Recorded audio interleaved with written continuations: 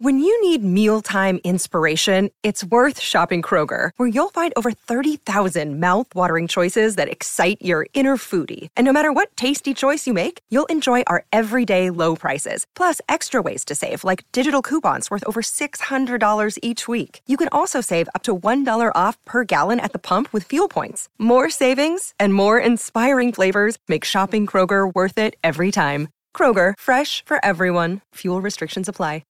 Want to witness the world's biggest football game? Head to iCanWin.com.au, predict Australia's score with a crystal ball, and it could be you and a friend at the FIFA World Cup Qatar 2022 semi-finals, all thanks to McDonald's. Maccas, together and loving it. TNCs apply.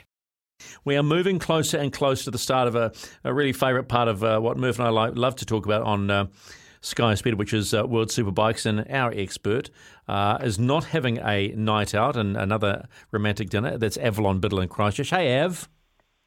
Hey, how's it going? I was actually wondering, every time we try and get you on a Wednesday, you're actually sort of, it's part of your, is Wednesday your social night out?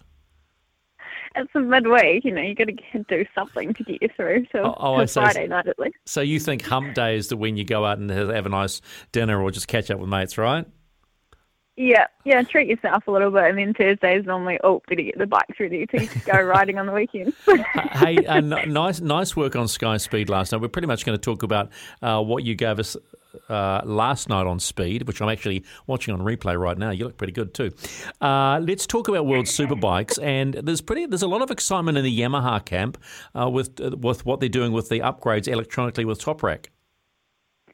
Yeah, definitely. Sounds like they've been working hard, and actually, quite funny. Funny, I guess, for us, and that's complete opposite to MotoGP. The MotoGP riders, the blue guys are complaining about the lack of upgrades over winter, whereas the World Superbike team have been going hard and looking really strong. Top Rack topped the timesheets at first test, and it just seems like happy days for them. So it could be a big season ahead because they don't only have Top Racks, they've got some really other fast young guys, including Locatelli, who I think we're going to see up there again. Do you feel, even though we're only in testing time and they've got plenty of tests to happen, do you feel that Top Rack goes in again as the favourite, being defending champion, or do you, being a Kawasaki driver, look at Jonathan Ray, go, hang on a minute? And they've done some long running on that Kawasaki. They've done some race distance running. Yeah, I definitely wouldn't write off Kawasaki. Not because I love them, but no, in all seriousness, Johnny is super determined, and the team around him reflects that. They just will not back down, and I think that was said multiple times last year by Yamaha and all of Top Rack's crew, that when it's Johnny that you're racing against, you just can't relax. He's always going to fight to the very end. So we'll definitely see that again this year. Because as we discussed, that was one of the exciting parts of last year. It was a real head-to-head battle, and we sort of figured, didn't we? I mean, I know you love Top Rack, but we sort of figured he pushed Ray to a point which made the whole thing really exciting. Oh, wasn't it just so exciting? Honestly, I was watching some of the replays last week, and there's a really great documentary out with Top Rack that sort of covers the last round with him, and oh man, watching all those races back just reminded me how good it was. It was just pretty thrilling. And like that moment when his mudguard fell off at Portimao and he crashed in like a fifth gear corner because the mudguard got caught under the front wheel, you kind of, there was just so much drama and so much great racing. So I think we're definitely going to see that again. Let's hope so anyway. 9:22, Greg O'Murphy has joined us right now because we were playing a little bit of Irish music, Av. Hey. Because tomorrow is St. Paddy's Day, which we'd normally be on. So I found Greg O'Murphy. Hey, mate, how are you? Just call me Spud. Spud Murphy. Oh, very good. Very good. Very good, mate. I am very Irish. I should actually be heading off early tomorrow morning down to the pub. Grab me first Guinness, but I'm not gonna. Oh man, I'm gonna get. I sometimes give you heaps about your accents. You're on point. Anyway, I can do the Irish one. All right, it's okay. Alrighty, we're talking Superbikes, Murph. Yeah, we are. I'm just glad to be here. Ev, great to talk to you. We missed you last week. Listen, I just started, catching up on some of the details around the season, and I've forgotten about Scott Redding. Well, I hadn't forgotten. I knew he was off to BMW, but I missed the whole Alvaro Bautista going back to Ducati. Can you remind me how that all fell apart in the first place a couple of years ago? Because he's going back there after 2 years with Honda onto the bike, and he's saying that he's going to be a championship contender. And he could very well be after what he did in 2019. Yeah, absolutely. And actually, to be 100% honest, I just forgot to mention that on Sky Speed too, didn't I? Yes. So much to fit into such little time. But yeah, really interesting. I don't necessarily think things fell apart with him at Ducati, but he saw that Honda as a really good opportunity. And Honda's such a fast bike, like top-end speed. It's the fastest bike out there. But something is just not working in that team. So really interesting to see that Honda have completely flipped and picked two really young guys from the MotoGP paddock. And yeah, Ducati have kind of gone back to tried and trusted Bautista. So yeah, I think he'll be up there in the mix. I don't want to sound rude, but he is getting older, and you do really wonder how much fight he has left in him. So it'll be pretty interesting. I think he'll either be there at the front from the beginning of the season, or we won't see much from him. So I guess, we'll have to wait and see. Yeah, 37. I mean, it is getting on. It is getting on big time. But, and I remember now watching the start of 2019 and him dominating. It looked like he was going to win the championship with like bloody 5 rounds to go. He won 16 races. Yeah, right at the beginning of the season as well, wasn't it? Yeah, he really worked well with it. Ducati, I do think the difference back then was he'd come straight out of the GP paddock, and you don't come out of that paddock and not perform. They're racing at such a high level every weekend. So, yeah, after a couple of, not so hot seasons, let's see what he does. But he's definitely got the talent, and, super quick rider. Someone I've admired for a long, long time. So it'd be pretty cool to see him back at the front.